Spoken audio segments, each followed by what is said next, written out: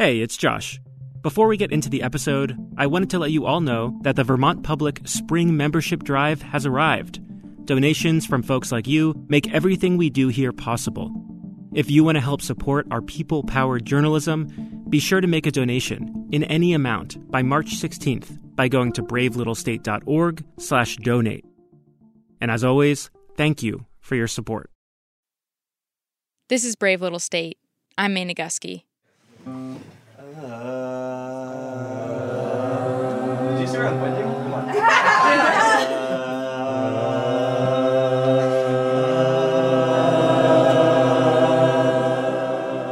I'm sitting on a faded turquoise sofa in a living room filled with college kids. I'm visiting Slade, an off-campus house for University of Vermont students. Every other Thursday, it's open mic night. Or, as it's known on campus, coffee house. And that's house. H-A-U-S. You want to Taste the coast with friendly toast and watch the ones roll out of bed and she ran to the police station. February. Sick in the tub, toes and fingers. People are dancing and they're having such fun. I think I might throw up on all of you. All right, let's do this. I'm here as a reporter for Brave Little State, though this assignment is also kind of personal. I'm a junior at UVM, and this moment, crammed inside this funky little space, filled with colorful paintings, string lights, and also someone's curly hair taped to the wall. This is a perfect snapshot of my 3 years of college. I'm surrounded by friends and strangers, all of us coming together for the sake of an unpredictable experience. Pomegranate woman, my orange love, my child within, screaming in joy, my woman within.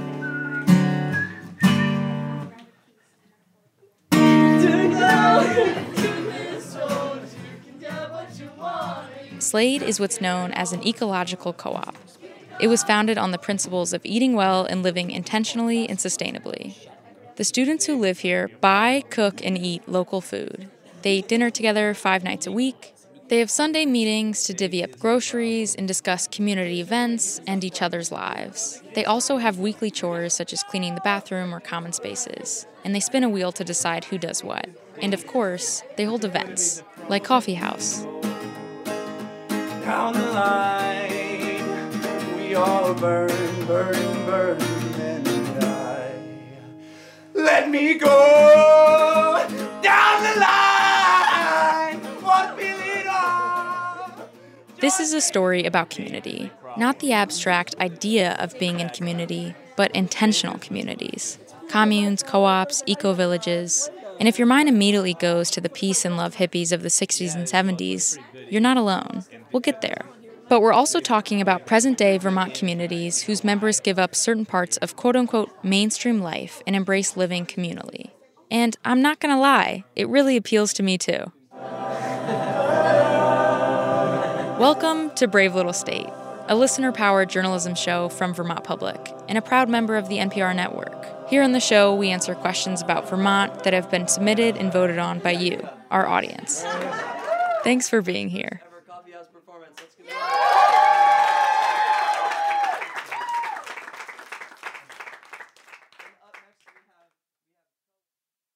Thanks to VITA for their support of Brave Little State. Since 1974, VITA has helped Vermont businesses grow and thrive. From agriculture to energy, startups to family companies. Find solutions that fit your business. Visit VEDA.org to start your next chapter today.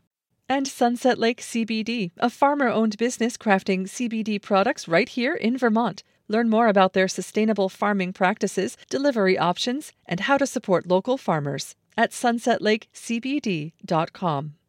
Ella Wegman-Lawless is today's winning question asker. What's your dog's name? This is Willow. I will wait for the dog to pause for one moment. Ella was born in Marshfield, Vermont, raised in the Midwest, and then moved back to Vermont in 2012. Now, she lives in Denmark. But no matter where she is, community has always meant a lot to her. And her first introduction to communal living was right here in Vermont, at Bread and Puppet, the renowned political puppet theater. She spent the summer she turned 18 living at their farm in Glover. Later on, she lived at Heartbeat Life Sharing, an intentional community in Hardwick for adults with developmental disabilities. At one point, she even started her own community house in Burlington. I suppose I thought that out of X amount of places I'd lived in Vermont, a high percentage of them could be considered communes or intentional living communities. And, that's just me. But how much of that is the place, and how much of Vermont as a place cultivates that, I guess. So, Ella submitted a question to our show, and lots of you voted for it. Does Vermont have a high number of communes? And if so, what is the deal? The line is really gray and can be hard to define between, an intentional community, which often has, in my head anyways, positive connotations, and a commune, which has negative connotations. Vermont has a long history as the home of communities that formed to resist individualized, capitalist, mainstream culture. There was a radical vegetarian group in Guilford in the 1790s, often called the Doralites. You may have also heard of the Oneida community, a religious commune that got its start in Putney before moving across the border to New York. And throughout the years, these radical, oppositional communities kept popping up. Think of the Shakers or the Weston Priory, which is a community of Benedictine monks. This is a human impulse to gather together with other people, to follow a certain way of life according to certain values, and to share that closely and intensely with other people. This is Amanda Gustin. She works at the Vermont Historical Society. And she says the history of communal living in Vermont that you might be familiar with, hippies flocking here in the 1960s and 70s, good karma, brown rice, sex, drugs, free love, and rock and roll. That's not exactly what happened. I think a lot of people talk about the 1970s as, that was the moment when there was a quote-unquote takeover. Vermont as a sort of hotbed of a kind of counterculture movement. It's half perception, half reality. The reality is that there was an influx of people moving to Vermont at the time. The 1960s and 70s also saw really the only population increase Vermont had seen in about 200 years. The misperception part is about why people were coming to Vermont. The common narrative is the Back to the Land movement, people coming to places like Vermont in the hope of living more closely with nature. People like Jean Lathrop, who was featured in a 1980s radio special from the Vermont Historical Society. I think I believed, and I still believe, that my life would have more meaning if I'm part of some larger effort than my own individual efforts to go through life. But Amanda says another reason for the population increase was simply because this was the era of the baby boomers. Also, IBM, the massive tech corporation, set up shop in Vermont in 1957.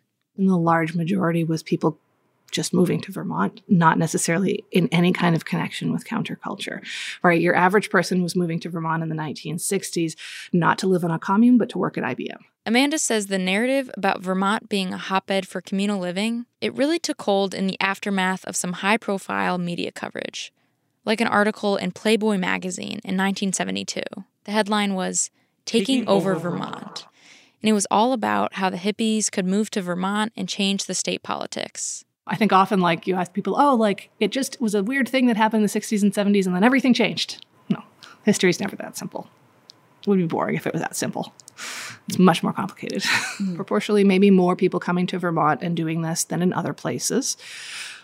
Statistically significant in proportion, like a huge outlier, probably not. And it's hard to say definitively a lot of things about it.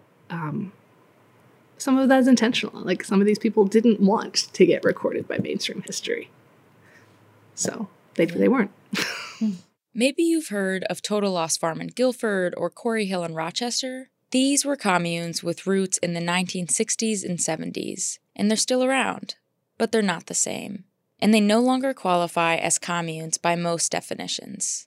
It turns out they're just tough to sustain over time. One by one, people decided that being here and creating a close-knit community that was basically the inner focus of everybody's lives was no longer the most pressing way. That was Veranda Porsche, one of the co-founders of Total Loss Farm in Guilford. She was featured in the 1980s radio special from the Vermont Historical Society. And thanks to the counterculture movement of the 60s and 70s, there are all kinds of stereotypes out there about what a commune is. Hippies, anarchists, peace, love, and nature. And there's definitely some of that out there. But what actually makes a commune is money. When you join the community, you join one of the community's businesses, hammock making, tofu, and your outside assets are frozen when you join. You're really just, sharing everything with the other residents, and that's what is taking care of you. This is Cynthia Tina. Which is, I have 2 first names. She spent the past 10 years of her life learning about intentional communities across the world. The first one she visited was back when she was 15. It gave me exposure to a radical different way of living. And that set me off on a journey where I've now visited over 135 different intentional communities, eco-villages, co-housings around the world. There are many different terms that describe different kinds of communal living arrangements. Intentional living community is the broadest one. It's an umbrella term that describes a group of people who live together or live near one another. And they regularly share resources based on a set of common values, like love of the earth or compassion for those around us. Communes are a particular type of intentional living community, and Cynthia says they're not very popular these days. So the number of communities that are that economic model is actually a really small number. 10% I've heard of the intentional communities movement. I think it's even less that I'm aware of. Maybe 20 to 30 in the United States. At the peak of communes in the 60s and 70s, Amanda, from the Vermont Historical Society, estimates there were anywhere from 50 to 120 located in Vermont. Some barely made it a few weeks, others a few years, a couple persisted for decades. Overall, though, the data is a little murky. One of the tricky parts of studying this is that they're, in as much as they are communal living or collective living situations, they're different from each other. And that's the idea, right? The people who live there choose their way of life and how they follow that. So counting is difficult. So the answer to Ella's first question, does Vermont have a high number of communes? Well, as far as we can tell, no. But that doesn't mean that intentional living writ large has disappeared. The communities in Vermont today just organize themselves differently. According to Cynthia, there are at least 5 eco-villages in Vermont, aka intentional communities with an ecological focus, such as growing their own food, sustainable building design, or renewable energy. For instance, Cynthia lives in a community in Cabot where they all build their own homes. This is a balcony. I'm imagining eventually having a slide coming off it. Genuinely. Yeah, I think that'd be fun. There are also at least 10 co-housing communities where residents own private homes but share certain resources and facilities, like chickens or a lawnmower or a common room. There are also at least 20 housing co-ops, some of which are resident-owned mobile home parks. It's a similar model to a grocery co-op where members have ownership in the business, but in this case, it's also their home. And finally, Cynthia says, there are at least 20 intentional communities that are still developing. All in all, about 50 to 60 documented communities that fall under the intentional living umbrella. Plus, countless other more informal homesteads, collectives, villages, and farms that may or may not qualify. Each of these Vermont communities may also check more than one box. For example, Cynthia's community in Cabot is called Headwaters Garden and Learning Center. It's both an eco-village and a co-housing community. How is your new home? It's very nice. You should come over and see it. Okay. Yeah. We're gonna walk there. Yeah, you can walk there. You're my neighbor. Yep, I'm your neighbor. I like you. Oh, I like you too. We check out the gardens and the orchard, the pond, the sauna, the bonfire pit, the chickens and all the goats. All of which are shared resources.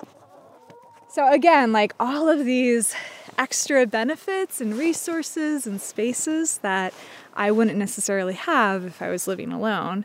But because I'm in a community, there's just, access to so much more. Cynthia is so passionate about this kind of lifestyle that she's made a job out of it. She's a community matchmaker, which means she travels all around the world to help her clients find intentional communities that are the best fit for them. Okay, so I often start by asking, why would Brave Little State want to live in a community? I'm pretty curious about her process, so I asked her to pretend that Brave Little State is her newest client. Can we talk about your budget and how much you could afford to? Would you be buying a home within a community? Would you be on a more rental basis? You know, I'm going to go big here and say we would buy. Yeah, nice. Cool. Cynthia's a true professional. And after a series of questions about Brave Little State's situation, as well as our hopes and desires, Cynthia has a match for us. I think perhaps a co-housing community. I am thinking Bristol Co-housing. They are an amazing community right within the village. The Brave Little State team is not exactly in a position to uproot and move to an intentional community right now. And neither are a lot of people. It's a big switch. So I've worked with close to 300 clients.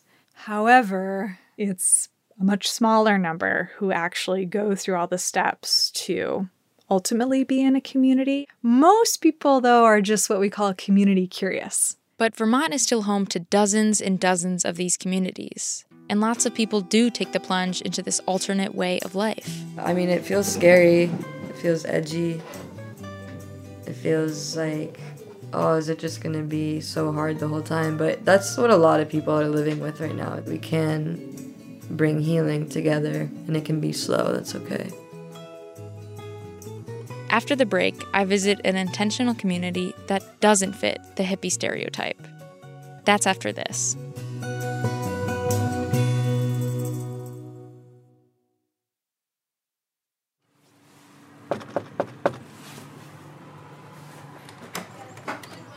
Hi there. How's it going? I'm Kim. Are you May? Yeah, I'm May. Okay. Good to meet you in person, Kim. I'm visiting the Dismas House in Burlington.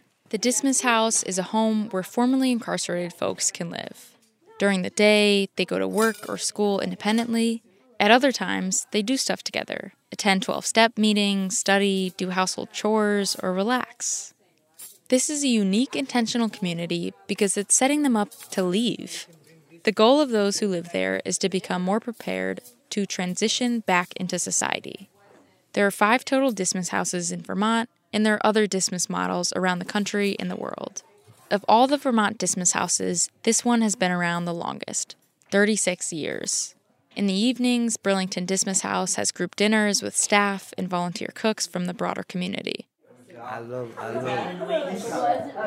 the hell is it called? Shepherd's pie.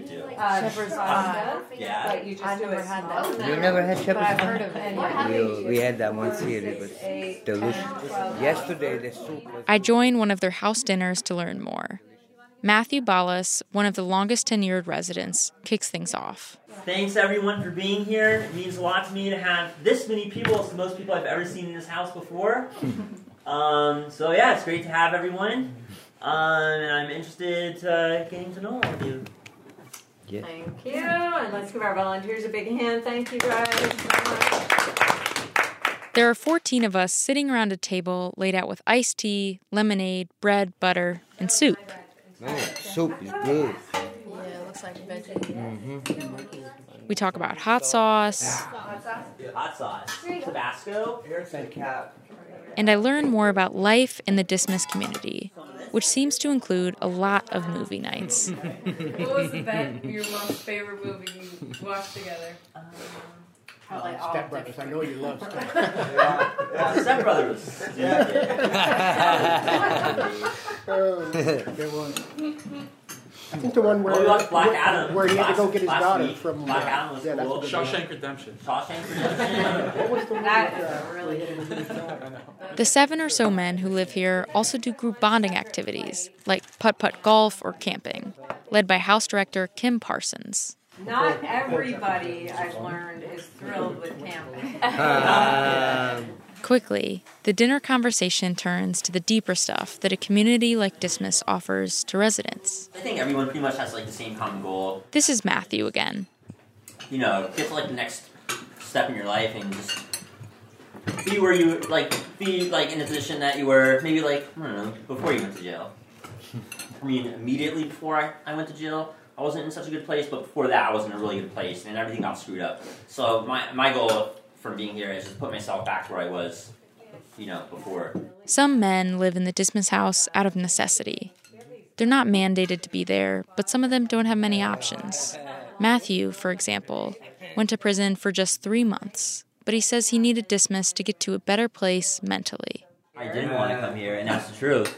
I was like, why would I want to come to a house and live with people the same type of people I was living with in jail? You know what I mean? Why would I want to do that? But, you know what? It proved me wrong because I'm still here, and my intention was to come here and leave immediately. And I've been here for going on 2 years. What's kept you staying here for 2 years? I think we all know the answer to that. It's the only woman I ever loved. Matthew's referring to the house director, Kim, who seems to be like a mother figure to him. I just give my deepest gratitude to Kim. I think I owe her a lot. We really hope that Dismas takes the structure. It's not your family. It's different than family. But still, there are some things, there's some structures to family that are really good and solid, just communicating and coming together and sort of sharing, when there is, we do have struggles in here when someone relapses or things are going on, and, we talk about those things, and the way we deal with them are together. When I walked in here, the minute I did, I felt the same way you felt. Yeah. I felt very warm. The house is very welcoming, everybody nice. This is resident Abdul Qadir Kalmoy.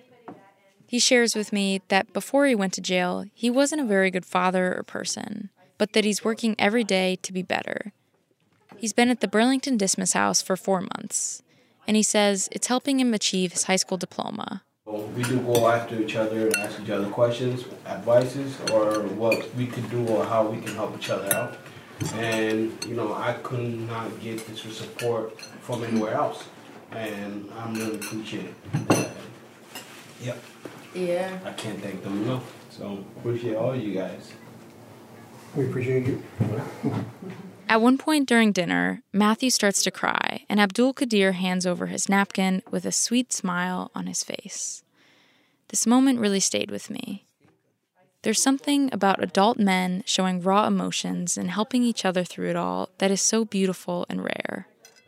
A family unit is one of those communities where you lean on each other to get those resources. And those resources could be material, it could be money or rent or food. They could also be love and acceptance and grace and the benefit of the doubt.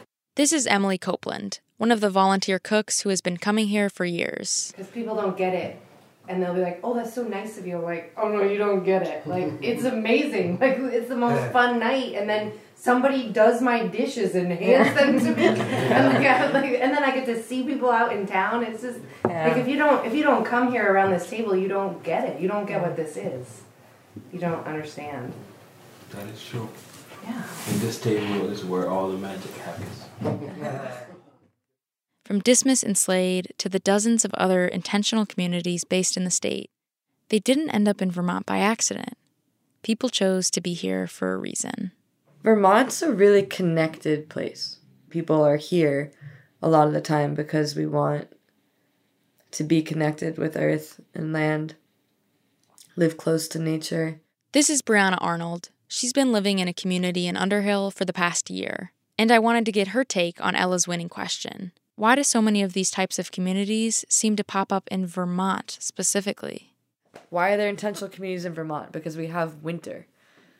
You want to have winter alone. You want to cut all your wood alone and burn it alone. I think the cold really brings us together in ways that we can't even resist. We need each other to stay warm and to you know, it's so much work to provide for yourself, especially when there's seasons. Because you can't just go out and eat blueberries off a bush.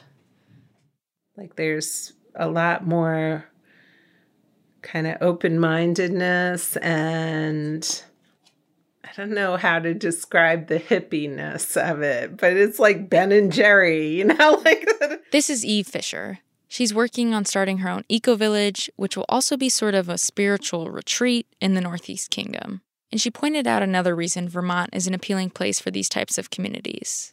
A more practical reason. When I first started looking to get land to create, I knew it had to be the Northeast, because my vision isn't just for myself, it's for the next generation and the next one, you know, like I'm looking ahead and I'm looking at global warming, frankly.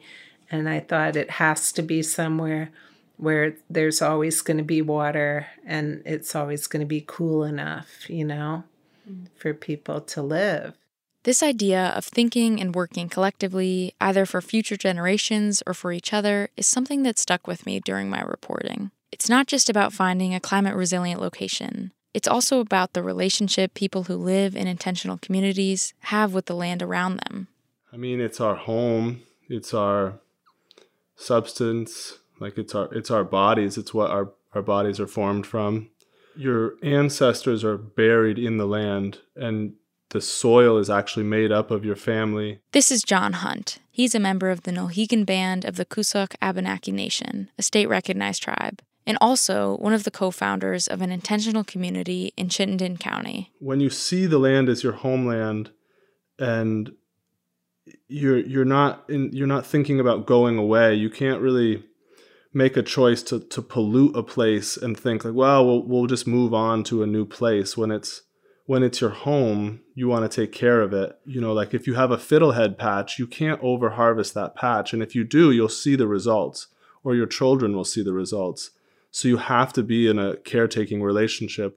The emphasis on the natural world is more explicit in some communities than others. During my reporting, I went to an eco-community festival in Underhill. Basically, it was a community building event that included a potluck and a dance party and some discussion. As soon as I get out of my car, a man with a big beard walks my way. He's just tried out the sauna down by the river. Once I walk into a building called the Barn, I see middle-aged people with their shoes off, giving each other long, two-armed hugs.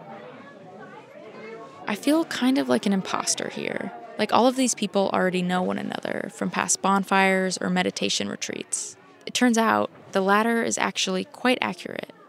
Soon enough, we're all called to join a circle. I wasn't able to record because they said it was sacred. But just imagine, 35 of us sitting on cushions facing an altar with sweetgrass and an oil blend and objects pointing north, south, east, and west. All of a sudden, someone starts singing a song I've never heard before. It feels like everyone in the circle already knows the words, and I feel the urge to pretend like I'm singing along, even though I'm not really saying anything. Kinda like I did growing up, during services at my local synagogue. And then the talking starts. We're supposed to loosely share our names, or things we're passionate about, or what we're working on, or just generally how we're doing. Whatever someone wants to say, the space is there. We pass around a heavy wooden pine cone. Only the person holding the pine cone is allowed to speak. A few people break down crying during their turn. Someone mentions being a retired contractor and why he views this old way of life as toxic and harmful. Many people mention hempcrete, a hemp-based building material, and how important the human mycelium network is. Someone says, quote, "I wish instead of having a Dollar General for every town, there was an intentional community for every town." Folks emphasize the importance of raising kids in these types of communities. And I wonder, how much of how we are is because we weren't seen in like all of our fullness as children. This is Brianna Arnold again. We were in the Sacred Circle together, and we caught up a few hours later after the festival transitioned to a dance party/jam session. She says it's been easier to be herself since joining an intentional community, which is at odds with her experience in mainstream society, where everything is so individualized. I feel like we break everything up. We have like specialized teachers and a therapist and a friend, and someone you jam with, and they're all like separate beings in separate places and aren't all in the same room, let alone the same like person. Not that one person can be everything, but it's special to relate with people in a lot of overlapping ways. People I spoke to during my reporting shared a lot of different reasons for joining an intentional community: to help re-enter society, or to escape traditional confines, or to redefine what society even means. And that pursuit of a more fulfilling life and community is deeply connected to a journey of self-healing, which so often goes back to childhood stuff. We often seek out the life we wish we could have had as a child, or we try to build it for our own children. But there are also people who choose to leave intentional communities, and they often do so just as, well, intentionally as when they joined. If I'm here in these intentional communities, for a lot of people, it's way too outside of their box where they can't even relate to me, or I'm not accessible to them. This is Anthony Resnick. We met at the Sacred Circle during the Eco Festival. He was sitting 2 cushions over from me on his knees, and I couldn't help but notice his perfect posture. He had a big smile and maintained deep eye contact. Anthony's headed back to mainstream living, most likely to Florida. He feels ready to reconnect with the life he left behind. As he tells it, he used to be pretty successful in the mainstream sense. I had my own house, nice car. I had a great career, plenty of money and all that good stuff. And at the same time, there was also a huge emptiness inside of me. I just got tired of feeling like a rat spinning in a wheel in the same circles over and over again. So he let all of it go.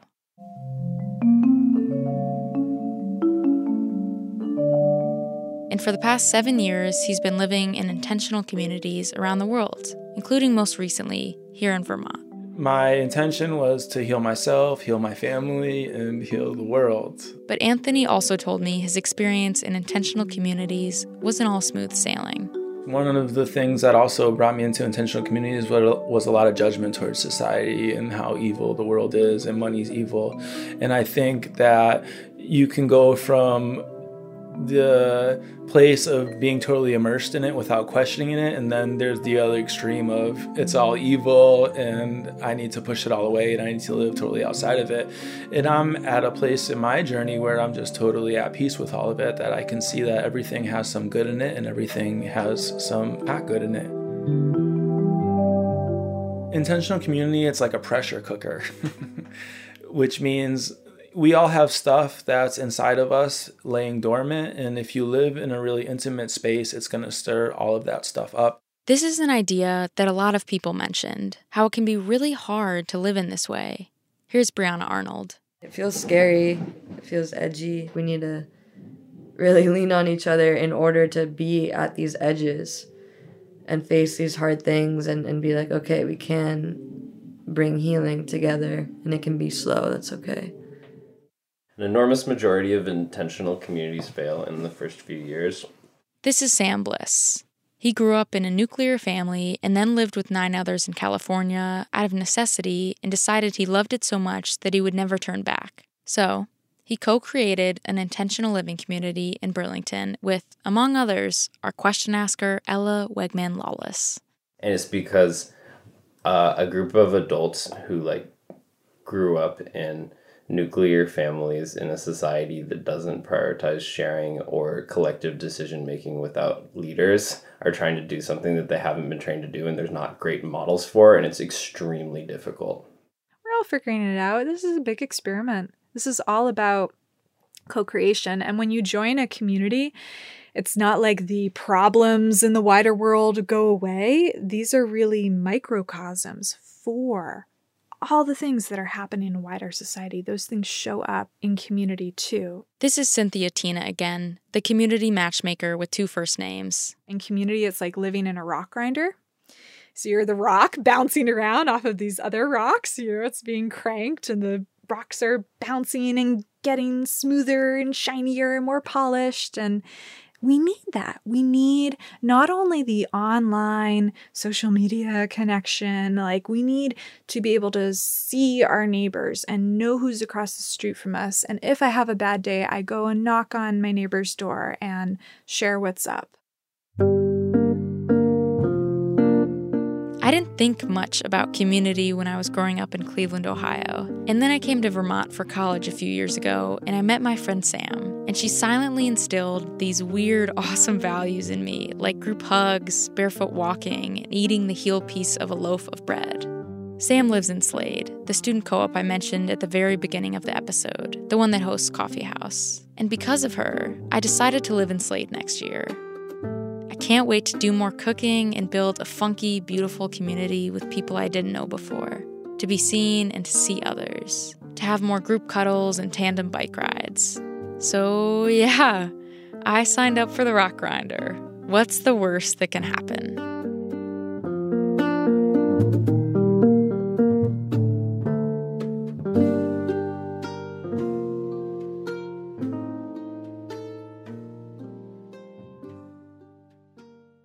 May Naguski.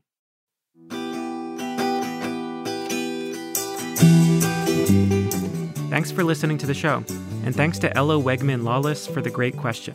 To see photos from May's reporting, check out our website, bravelittlestate.org.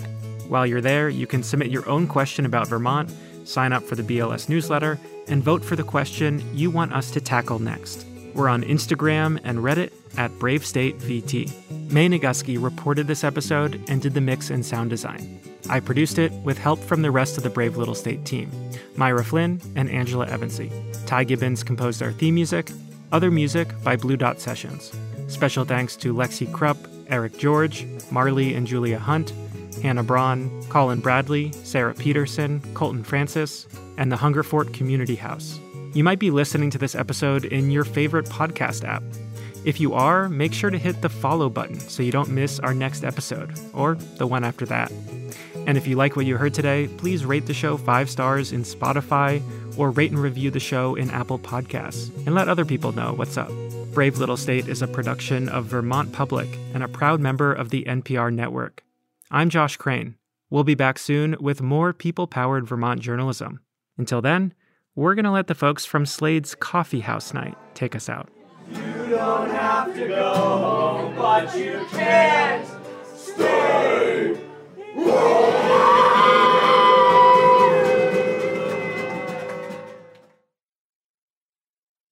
At a time when information continues to come at us faster and faster, sometimes you need to hit pause and rewind. NPR's Throughline takes you back in time to the source of the news stories filling your feed. Find NPR's Throughline wherever you get your podcasts.